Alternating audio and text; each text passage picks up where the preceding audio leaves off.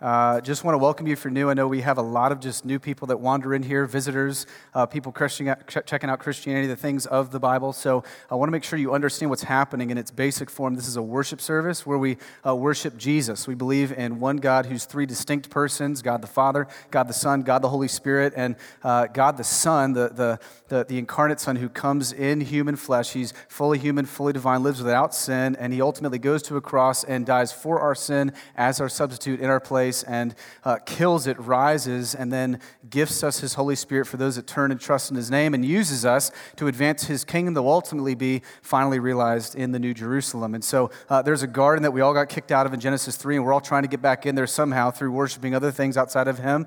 And so that angst inside of you is put there by God because your heart was made for eternity. And only when it's found in Jesus Christ can life begin to make sense, and can you actually have fullness of joy. We want to always say, we'll never mistake that it's the easiest life, but it is the best life because it's with Christ. And so we love to worship this Jesus through singing. That's why we just sang songs that talk about who he is and what he's done. We worship Jesus by looking at the Bible, which is his revelation to us, which talks about Jesus. If you're wondering, hey, what does the Bible center on? It all centers on Jesus. So whether you're in Genesis, Revelation, Habakkuk, or James, the shadows of Jesus are in there to point you to him and his person and his work. And then we also worship Jesus by being generous. We give on the little silver boxes in the back. If you're new visiting, not a regular attender, we don't want your money. We're not looking for funds. We want you to know this Jesus that died for sin and offers reconciliation with God. And so it's a joy to be together and worship him. And then finally we worship at the Lord's table at the end of the service, not because it's an act of making us more righteous. It does not give us right standing. It does not give us salvation. It, in fact, is a gift Jesus gave to us as his people so that we might be nourished and reminded of the saving benefits of Jesus Christ. And so that's what we're doing. Before we dive into Habakkuk, which, yes, it is a book. I had a number of you write this week and go, man, I didn't know Habakkuk was in my Bible. Yeah, it's there. Thrilled that we at least crossed that plane. Now we're going to open it up. We're going to look at it. It's a well of treasure. It is deep and vast with profound fruit for us. And so it's going to be an awesome 7-8 weeks. I say 7 or 8 because I never know how long I'll go. So, but 7 or 8. Don't cap me at that, but that's what we're going to do to look at. But I want to give you guys just ways of prayer, 3 things. We want to expand our reach as far as giving and being generous to the gospel going forth in the nations, being a part of Acts 29.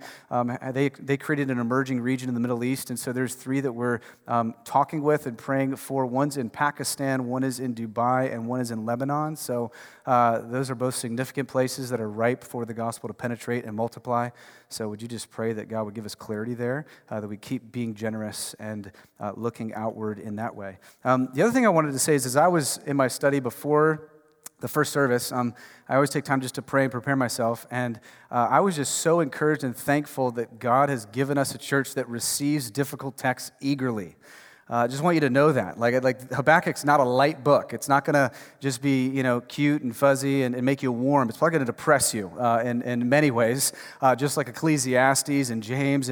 But that's because joy is found in an unexpected place. And unless you peel back the layers of this onion and let God get down to the root of things, you'll never really experience the depth of his profound love and work for you. And so that's our prayer. But I'm grateful that you guys receive texts eagerly. So that's going to be Habakkuk. So open up to Habakkuk chapter 1. We're just going to cover 4 verses today. If you don't have a Bible, verses will be on the screen for you. Listen, it is totally possible, even probable, that you've gone your entire life not hearing one sermon on Habakkuk.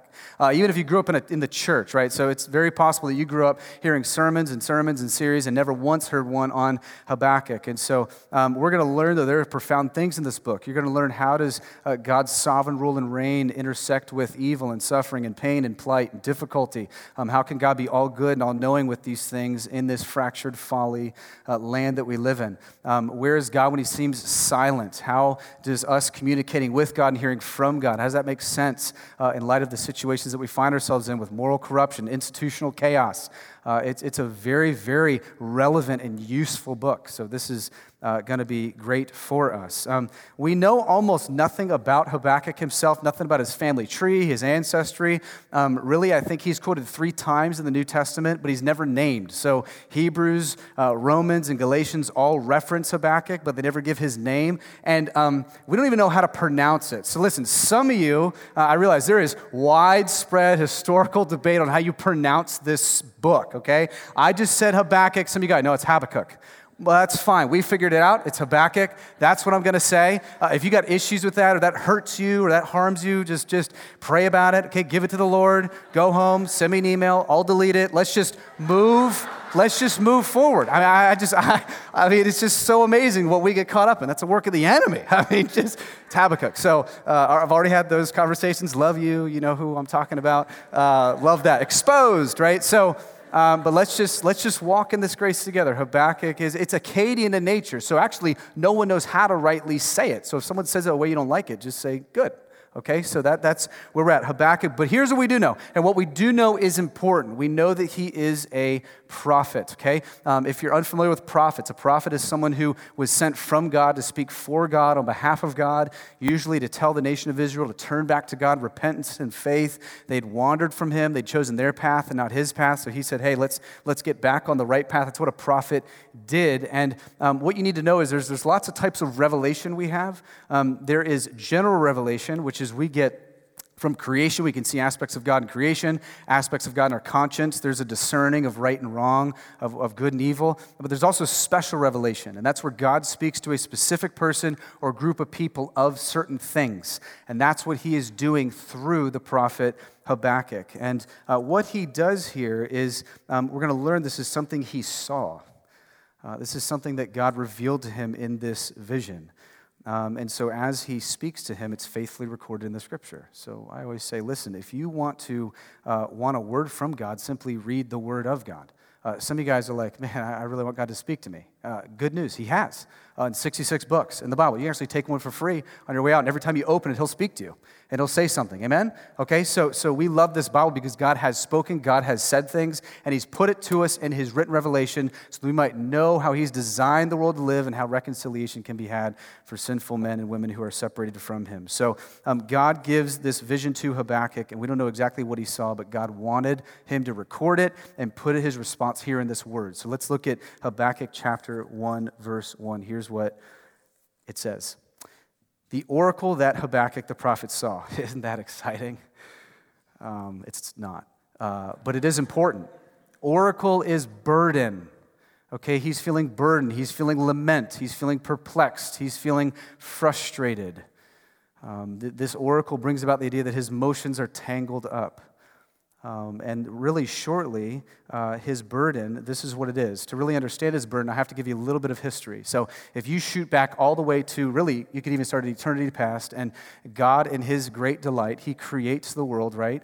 He just speaks things into existence. Then he makes the first man and woman, right? For familiar or not familiar, you at least probably heard of that, right? He forms Adam and Eve, the first marriage union, and it isn't long before sin, fracture, folly, pain enters through them choosing not to worship God, but worship other things, worship themselves. They don't want God to run their life. They want themselves to run their life, and so they buy the lie from the enemy, and sin enters human history. And as you kind of follow throughout salvation history, these different things happen. God judges, and God brings about the flood, and then people turn back to God, then they fall away from God, then they turn back to God, and you eventually get to Genesis 12, not far in, where you've got this guy Abram, okay? Some of you guys know him as Abraham. His name's changed to Abraham later because that's the plural Hebrew name, because God comes to him and says, even though you're super old, in your 90s, and wife is barren and can't have kids, I'm going to give you a child. You're going to learn to believe in me, trust me, have faith in me, and through that child, you're going to have lots of children who will create descendants who will ultimately grow up into this nation. Now, this nation is going to be a mighty nation. It's going to be a big nation. It's going to be a powerful nation. I'm going to bless that nation. So everybody that looks at you says, man, their God's the real God. Their God's the true God. I want to worship that God. That was the whole reason, right? Is so the nation wouldn't be about themselves internally, but look externally at the God who saved and brought them out of slavery. And so you'll read through the scriptures as you see. They eventually get enslaved in Egypt, and God delivers them through Moses. And eventually they come out, and they're grumbling, and they're wandering. They're going, God, we want a king. And he's like, I am your king. They're like, yeah, we want a man. So he says, okay, well, let's give you Saul, right? Tall, dark, handsome, everything else. So here's Saul, and he's a horrible king, deplorable king, wicked king. Man, he does not love God, does not walk in the ways of God. And then eventually, Saul dies off, and it's the first time, this is now 400 years before Habakkuk gives this vision, he gives this oracle. 400 years before this, God appoints his first chosen king, and it's David, okay? Even if you didn't grow up in the church, you probably know who David is. You probably know that he killed Goliath, some giant, right? Well, there's a lot more to it. David's a man who did love God. He actually sees the law that God gave God's people back in the Torah, the first 5 books of the Bible. The law was designed not to show you that you could keep the law, but to show you that you can't keep it and need someone who can. So he goes, man, I love the law. He wrote Psalm 119, longest chapter in the Bible, on why he loves the law, right? We scoff at it. He loved it because he knows that it showed this is how God's designed the universe to work. So he loves him. He's not perfect, right? We know he has lots of sin, lots of rebellion, yet he's repentant. He turns back to God. He's doing well. Eventually, David dies, and even though he kind of honed up the 12 tribes of Israel, there's unification in the land of the nation, things are going pretty well. Solomon comes in, his son, and this is the golden age of Israel. If you read the history books, I mean, everyone's 401k is up, unemployment is down, murder rate's 1%, everyone else is employed, things are going well. And then, we read Ecclesiastes last summer. Solomon just becomes wicked, the lust of his flesh. God judges them. Eventually, Solomon doesn't get that kingdom anymore, but God does say, while he's king, he does say, I want you to build a temple. Sounds like a temple. He goes, yeah, I want you to build a temple, and I want it to be so ornate and so awesome that I'm going to put my presence there, I'm going to put my name there, so people know that I am holy and that they're not holy, and they're going to not mess with the temple, and they're not going to mess with God's people. And so he builds this amazing, amazing temple, and he puts his presence there. That's where the people would come to worship. And eventually, he dies off, and then what happens is his kids fight. They're moron kids, and so all the 12 tribes separate. So you got 10 that moved to the north, that's Israel, 2 that moved to the south, that's Judah. And in the north, man, they're not doing well. They have lots of different kings. They worship lots of different gods. The Assyrians come in, take them out, lead them into exile. Meanwhile, Judah down in the south, these 2 little tribes are doing okay until this other king Ammon comes in, and he starts erecting other temples to worship other gods. Just gets really, really bad. Wickedness ensues, tons of idolatry, and then eventually he dies, and Josiah takes the throne. Now, Josiah is 8 when he takes the throne. Seriously, can you imagine that? You guys who have kids, they're 8 years old, what's your favorite color? Blue. Cool, fit to run the country. Right? Can you imagine that? I mean, that's what, he's 8. He's 8, and he takes the throne. He becomes 16, and here's what happens. He remembers the temple that Solomon built, and he says, hey, we got to restore this thing. So he goes back to restore the temple. As they're working through the rubble of it all, he finds a scroll that has the Torah, the law that God gave God's people, and he starts weeping. Why? Because the law is meant to reveal your sin and show you that you need someone else to come in as a redeemer. And so he just starts weeping. He calls the nation of Israel back to God, and people return to God. They're following God. They're obeying God. They're loving God. They're listening to God. And then eventually Josiah leaves, and then it just plummets for 11 years, and Habakkuk shows up. And I mean, we don't even have time to get into the socioeconomic strife. You got the Egyptians, Assyrians, Chaldeans flanking them. It's like taking ISIS and Iraq and North Korea and others, and they just put themselves in America and just start sweeping the states, enslaving and slaughtering everyone they see. Terrifying. And this is where Habakkuk steps in and gets this oracle, feels this burden. And this is what happens, because now the wickedness in Judah is worse than it was before Josiah even took office. Can you imagine that? I mean, being in a time of just flourishing, and people are loving God, worshiping God, and obeying God, and all seems right. I mean, in the church and among people, there's unity, and then all of a sudden there's wickedness, and then it's worse than it was before. You imagine how discouraging that might feel? And here's what his response is, verse 2. O Lord, how long shall I cry for help? And you will not hear, or cry to you violence, and you will not save. Why do you make me see iniquity, and why do you idly look at wrong? Destruction and violence are before me, strife and contention arise. You feel him? He's frustrated. He's angry. You don't need a professor or preacher or anyone to tell you what he's feeling. He's perplexed. He's in anguish. He's despondent. How could you allow these things to happen? How could you allow these racial tensions? How could you allow this political corruption? How could you allow, you're doing nothing. You're on your throne doing nothing. Resonate with that? You seem to be absent. I keep crying to you and I hear silence. Do something. Involve yourself. Right? That's what he's saying. Can you relate to Habakkuk? God, my kids are rebelling. How long until they return to you? God, I've been going to counseling for months. When will the situation ever get fixed? God, we've been in financial straits for years. Are you ever going to come through for us? You could just give your list in there. And that's not ungodly, because this is a godly man. And he loves the Lord. And he's honest with God. And he just lays before the Lord these things that he is feeling. Now, see, culturally, you got to understand something as he's saying this. They're in a position where internally they're imploding. They've abandoned God and his ways. But externally, I told you, they're feeling the pressure of being overtaken by institutional chaos. So there's all this unrest in lots of different ways. But on top of that, they're ignoring the word of God. So it's not just externally they're feeling all these things. It's internally they're not following the Lord. Now listen, there are 4 prophets that come at this time and speak to God's people during this. I think the other 3 are Jeremiah, Nahum, and Zephaniah. Listen, when you've got 4 prophets that show up to your doorstep to tell you something, you should probably listen. Right? I mean, God's probably trying to say something. He's trying to wake them up. He's trying to get them to get on God's path, to turn back to God. So this is all happening at the same time. And so here he's saying in these verses, look outside. It doesn't look like it's going well socially, politically, relationally. Habakkuk's going, I thought the promise to Abram that salvation was going to come through my line, that there was going to be a Messiah, right? That's the whole Old Testament, right? The law was given to show you that, man, I can't follow this God, 10 commandments, and then, hey, there's a deliverer coming. That was the promise that the people of Israel clung to. There's someone coming that's going to deliver us. And we know that person is Jesus Christ, who comes and perfectly fulfills the law. He has the perfectly obedient life for us that we could never live, that would attribute ourselves to a holy God. So instead of us ascending to him, he descends to us. But he's going at this point before the cross going, doesn't look like salvation's going to happen. I mean, look at the state of our nation. Look at the state of your people. Where are you?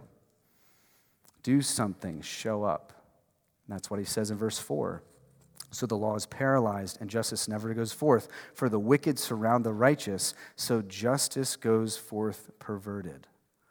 So not only internally are they a mess, externally the cops are crooked, the government's crooked, the lawyers are crooked, the teachers are crooked, your neighbor's crooked, everybody's crooked. Man, and even God, if something bad happens, you're not getting any justice, you're not showing up. We have a massive problem. He is bringing us back to there's something fundamentally wrong. Listen, I say all the time, you walk out these doors and you know something has gone terribly wrong.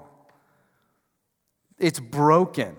Right? The universe is broken because of sin, and God is the only one who can rectify that and ultimately will remake the new Jerusalem, right? Where all that are his will reign and rule. But until then, we're in this job of calling on him, finding our life in him, and telling everyone else about him. And here he's seeing all these things, and he's saying, man, justice won't even go forth. The law you put in place that was supposed to reveal our sin and bring us back to you, it's paralyzed, it's not even working. People don't care. So what's the use of your law anymore? He's exacerbated. I mean, listen, the more you read the Bible, the more heartbroken you'll become at culture. The more you see the way God made the world and will remake the world, you can't help but grieve and long for it, right? I mean, if you only looked at your bookends of the scriptures, Genesis, paradise, then you see it lost and then paradise restored, it also helps you understand your heart. Because we all got kicked out of the garden and we're all trying to get back there. But the only way back there is Jesus, except we replace it with money and idolatry and things and relationships, and we strive after everything else to try to get back to paradise, to have our hearts settled, yet nothing will do it until Jesus invades your black, dark soul. Right? And that's what we see unveiled in the law being paralyzed. He's thinking it's paralyzed, yet we know that God sits above that. And so here, these are the things that he's feeling. So he has 2 questions. First one's, how long? Can you relate? How long? Lord, your patience seems like it's got to wear out soon. How long do I keep praying until I see this thing answered? His other question's why? And that's a great question. That's a righteous question. It's not an unrighteous question. Why? Why are you allowing this? Why do you seem to be silent? Why are you seeming to be absent? Why are things the way they are? Why does it seem like the bad guys are winning and the good guys are always weeping? And his example is incredibly helpful because his questions are our questions. And if you're not there, you'll be there. And if you're not there, you come from there. But eventually, all of us hit the rubber in the road with these questions. So what I want to do for the remainder of our time is not basically exegetically break down his frustration. I want to just look at what we can learn from just these 4 verses. And we're going to learn a lot more in the coming weeks. But I heard the Lord say, stop, and just let's be encouraged with these. I've got 3 comforts and 1 call. 3 comforts and 1 call. The first one is this comfort.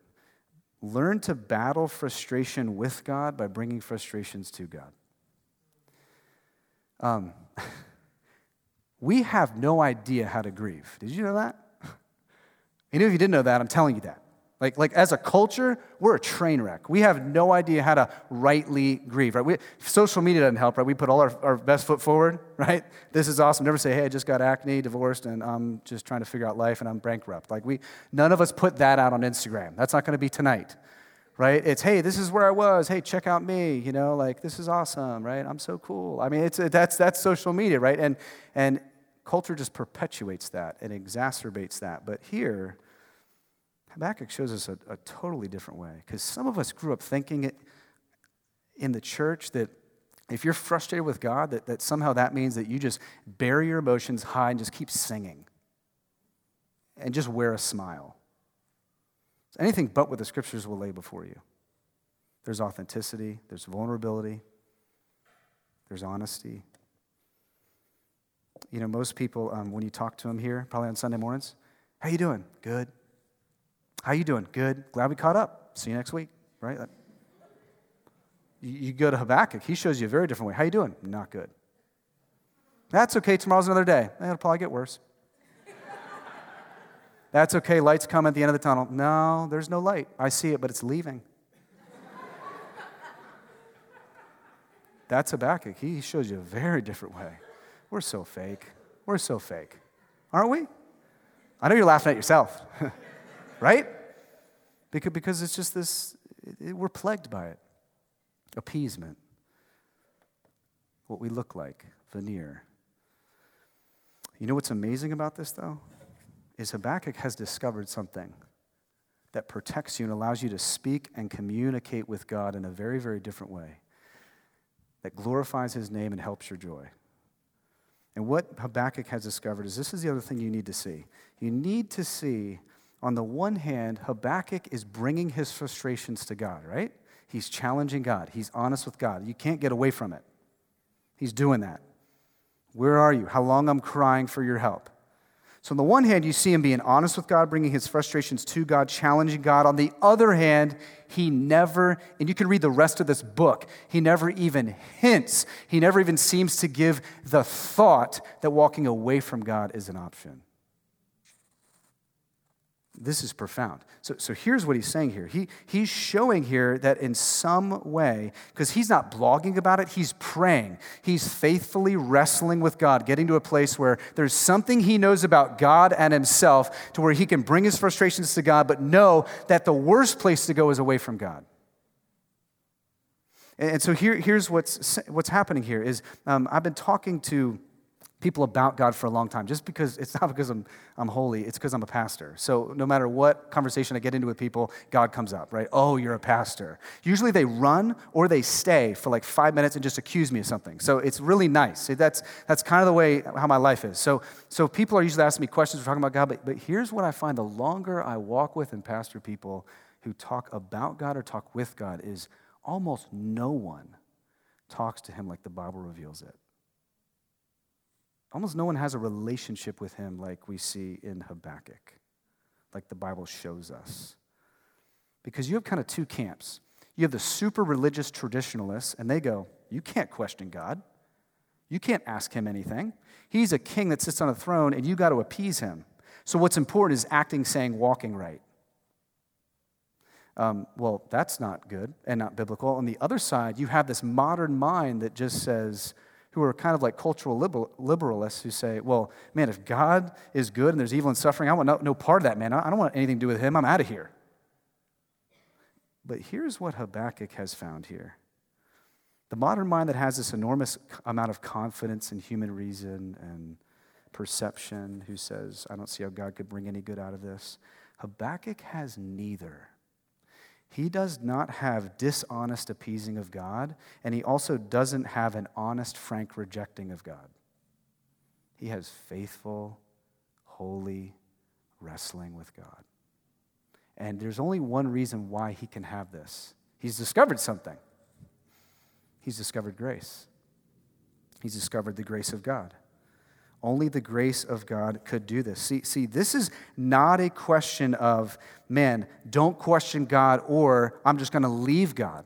It's the same thing that Peter says in the Gospels where he comes to Jesus and there's heartbreak before him, there's suffering before him. He goes, man, Jesus, where else am I going to go? I got nowhere else to go. I mean, you got the keys to eternal life. I mean, who else am I going to go to for help? I mean, the only thing more terrifying than just injustice and horror and tragedy is God not being over that. The only thing more terrifying is that God's not in control of that God has no hand in that God has no means for that. That's more terrifying than just wandering away and saying, I want nothing to do with you. And here he's showing us that there is this place you can live in where I can't leave you. He's saying, man, if I can't figure out how to do life with you, I can't possibly figure out how to do life without you. And that grace keeps him there because here is what Habakkuk understands. Habakkuk understands because it takes grace and the gospel to produce this type of person. Why? Here's why. Why does God, because this is the thing I'm always asking, why does God leave this prayer in the Bible for us? Like, why does God give us Habakkuk, not Habakkuk? Why does God give us Habakkuk? Why does he give us these prayers? Because you know what's insane? You'll see next week? God answers him. God answers him. What a moron. You're so stupid. You're not doing this. Okay, let me talk to you. Let me answer you. God doesn't have to answer him. God does not have to show mercy. Here is what Habakkuk understands. God put this in his word for us to read, to show us and remind us that he preserves these prayers to show us that he remains their God, not because of their self-control. He remains our God, not because of our appeasement and our articulation and our mood. He remains our God because of crazy grace. An unconditional, covenanted, committed love. That's why we can approach him like this. That's why you could ever say things like this. The reason he has freedom to make these types of questions is he knows something about the grace of God. Friends, he's discovered something in the gospel. He knows that God makes a covenant with those who are his based upon nothing that you do. Your church attendance, your prayers, your Bible reading, your giving. Man, listen, none of that is going to build up stock for you on the day of judgment. Jesus Christ, who's your champion, who's going to stand in your place for you, says, hey, I'll do it. I'll live the spotless, blameless, holy life for you. I will take the wrath of God in your place. I will be your substitute for your sin, and he becomes your life. When you become a Christian, there's this word union with Christ. You become one with him, and we celebrate that because, man, we couldn't do it. There's nothing we could do or perform or do to appease this God, and he descends as we tirelessly try to ascend to him, and Habakkuk realizes this profound grace. So he knows that his relationship with God isn't limited to how he prays to him, or how he articulates things,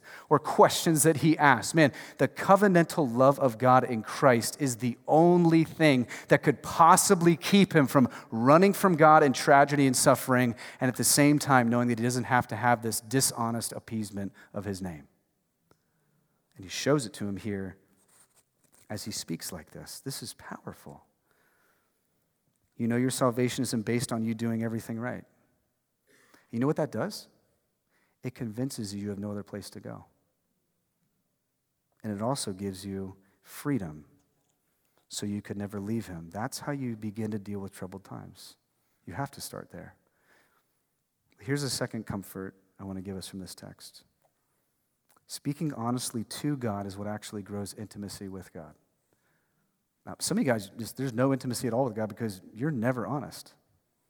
You thought that you were like the scribes and Pharisees that came in. You just had to have all these external ways that you pray and talk. See, the God Habakkuk spoke to, his name is Jesus. Jesus was God, God in human flesh. He's the same God. Holy Spirit, Son, Father, one God, three distinct persons. Jesus comes. You know what Jesus does in his life here, in his ministry here? He fully identifies with every bit of what you'll feel. And I love this because then as he goes to the cross, dies for your sin, rises, he now sits as a high priest, the Bible says, that now identifies with your every weakness.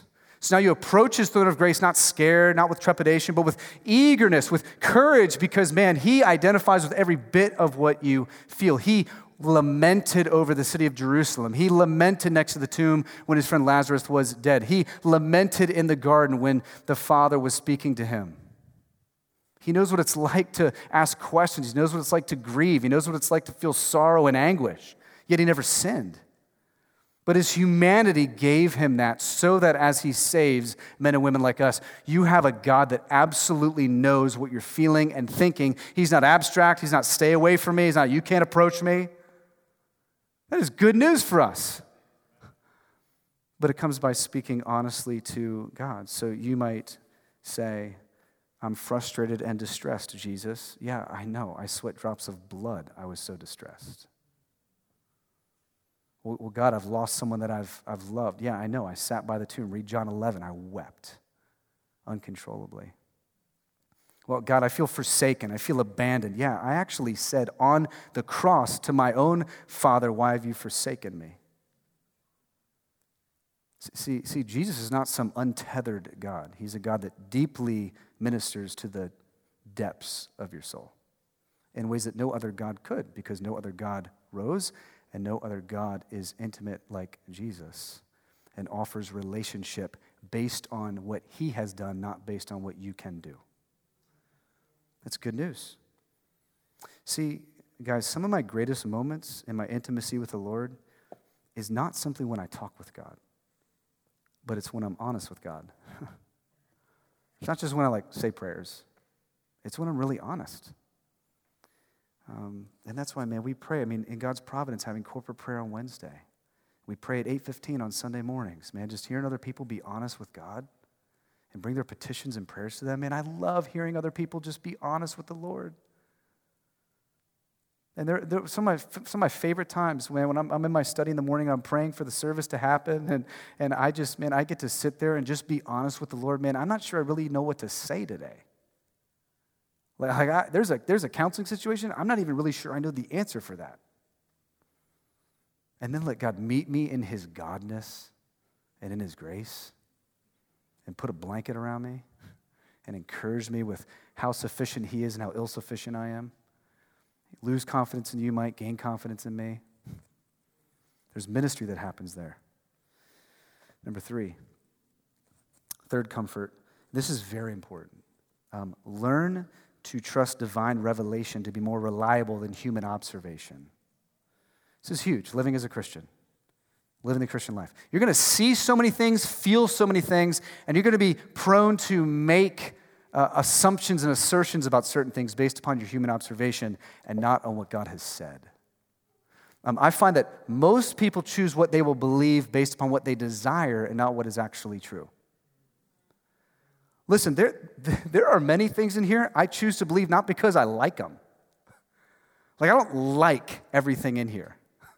There's things I wrestle with, things I ask God to give me illumination for, but man, I'm believing it because God's word has said it. I got no other place to go. I mean, I can go to, pathologists and psychologists and everybody else. I go to the front row of the bookstore at Barnes & Noble and try to find 5 ways to a happy life. I can try all those things, but man, nothing does it like the word of God. So even if I don't like it, and I know it's the medicine I need, man, I will ask God for help to even believe the parts that I don't believe. When was the last time you just prayed that or asked God that or were that honest before the Lord in that way? May God help my unbelief. These are the areas where I'm really strong. These are the ways where I really understand you. These are the ways where I'm really struggling.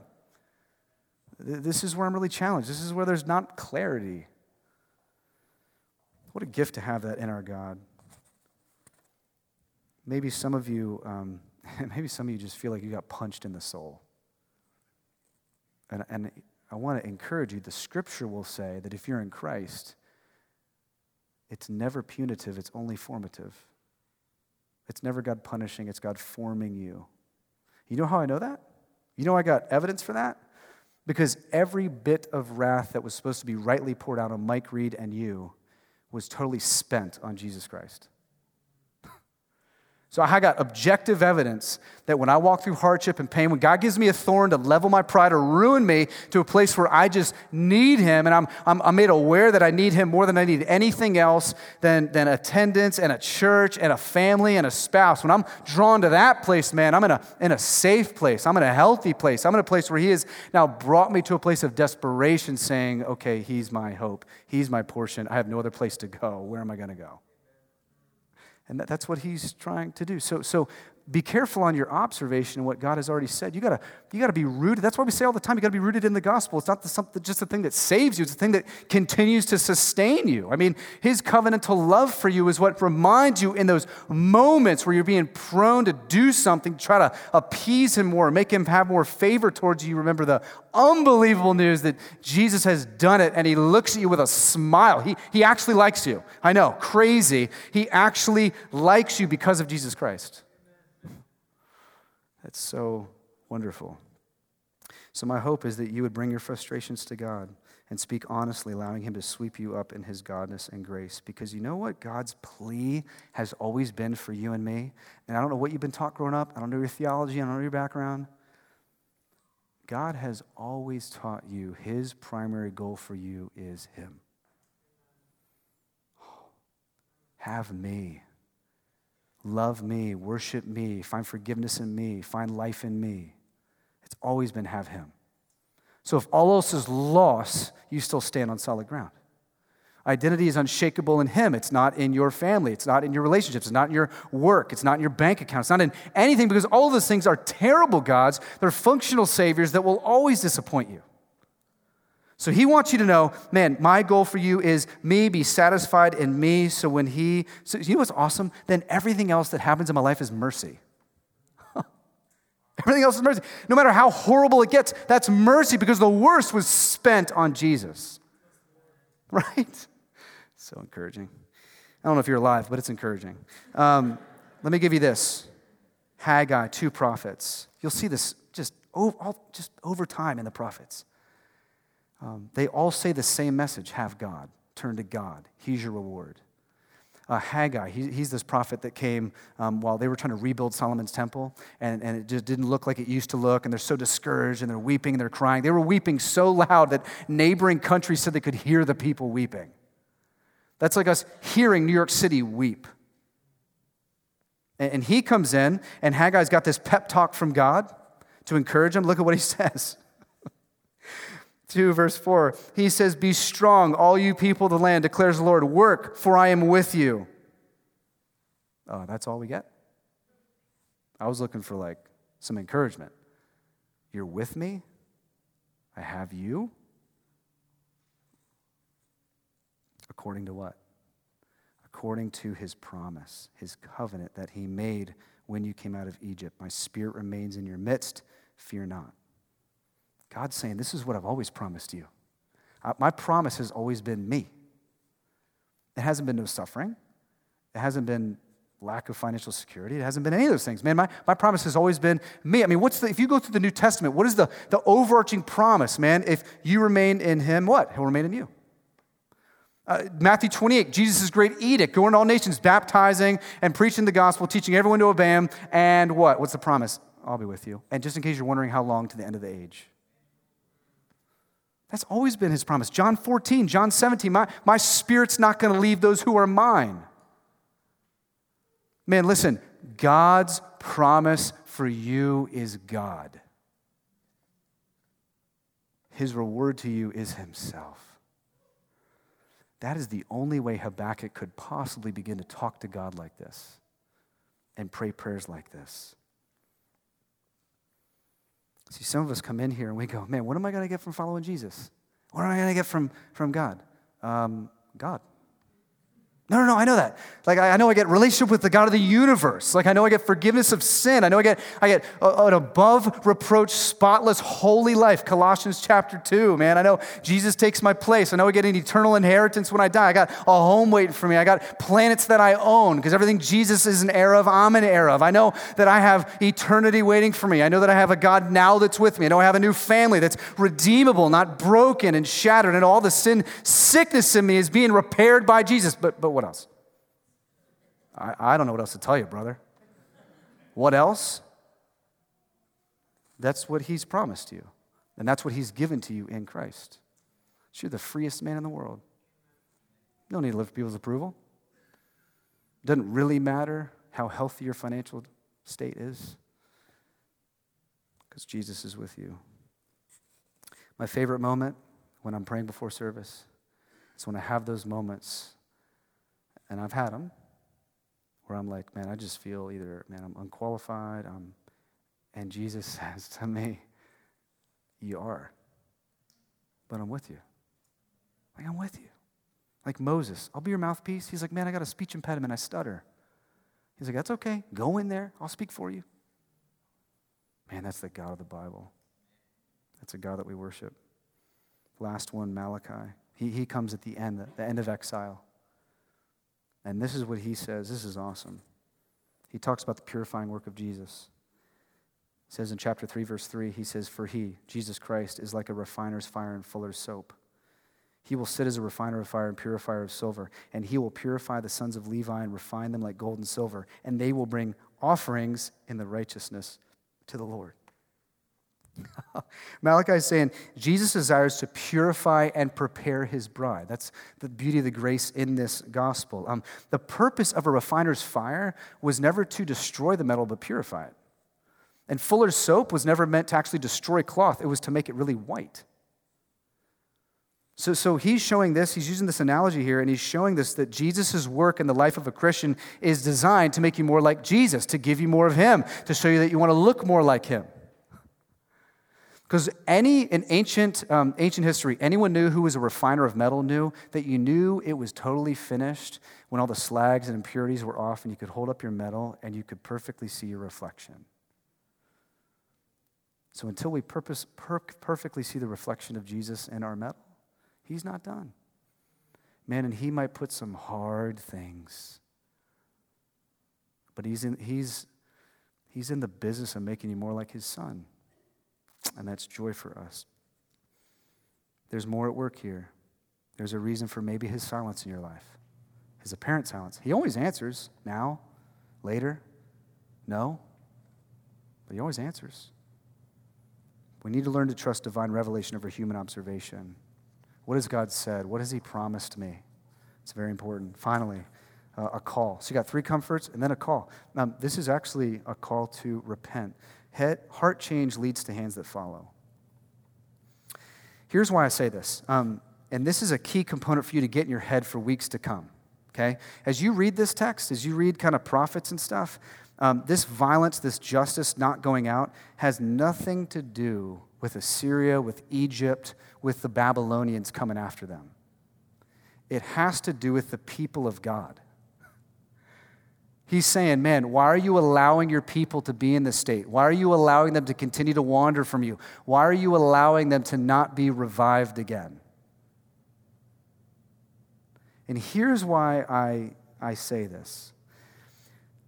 Some of us take texts like this and we totally misapply it. And it's pretty sloppy. And this might poke some of us. But you've got to understand, some of us take these texts like this and we say, okay, well, look at how God judged Judah. So he's judging America. And unless America turns back to God, then nothing's going to happen. Let me tell you something, though. God's relationship to Israel here is not at all it's nothing like his relationship to America. Israel was God's chosen nation. America is not God's chosen nation. Do you know what happens? Jesus comes, Jesus lives, Jesus dies, Jesus rises. You know what he says? Go to all nations.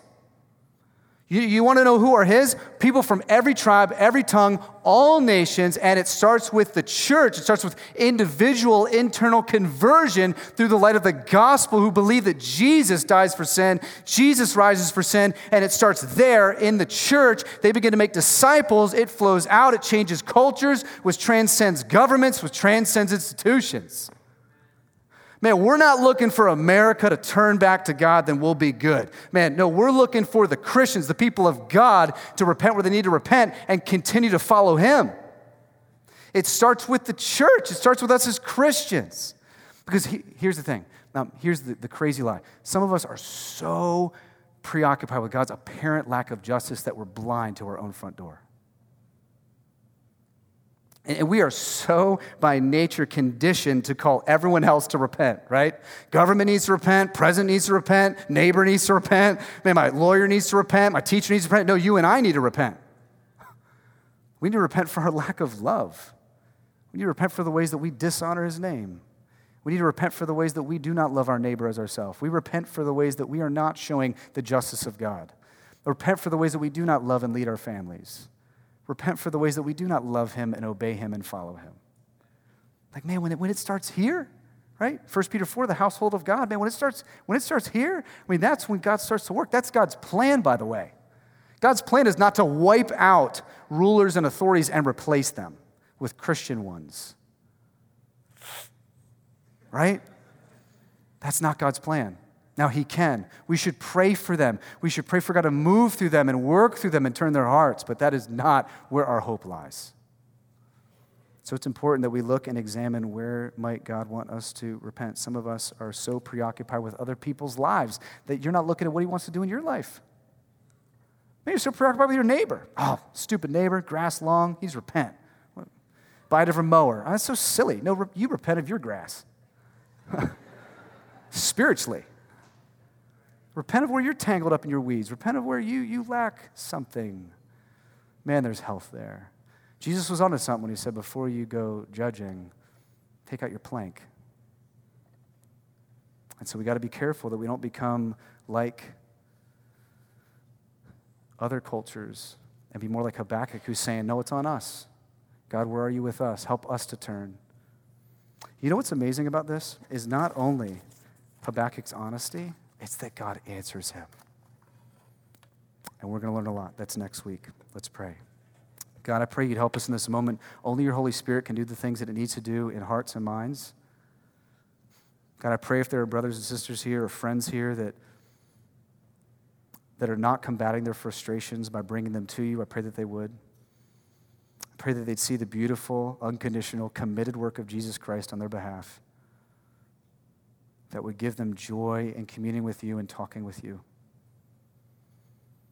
I pray for those, Lord, who are used to just speaking with some flavor that's religious and not honest, that you cure them of that you give them rawness before you, that they would see David in the Psalms asking you outlandish things. Help us not to accuse you, but ask you. Father, I pray for those who are trusting more in their human observation than what divine revelation has said about you and about your ways. Would you root us in the latter? Would you give us assurance not based upon what we see, but upon what you have said and what you will do and who you are as our God? Let we always look to Jesus Christ as our evidence for that. That him being slaughtered for us, dying for us, rising for us is the only hope of salvation. Thank you that there's nothing we can do to make that happen, but simply trusting in you for that and leaning not on our own efforts and works, but your work for us that was perfect. Father, I pray for us too. If there's places that we need to repent this morning, that we'd repent, that we'd turn away from proclivities and affections and desires that are not for you and on other things. God, thank you that all your warnings are invitations to joy. Help us to walk there. And as we observe the supper, Lord, may it nourish us, being reminded of the saving benefits of Jesus, that your blood was shed, your body was broken, not so that we could do it on our own, but so that we be reminded that you did it in full. Encourage us in Jesus' name. Amen.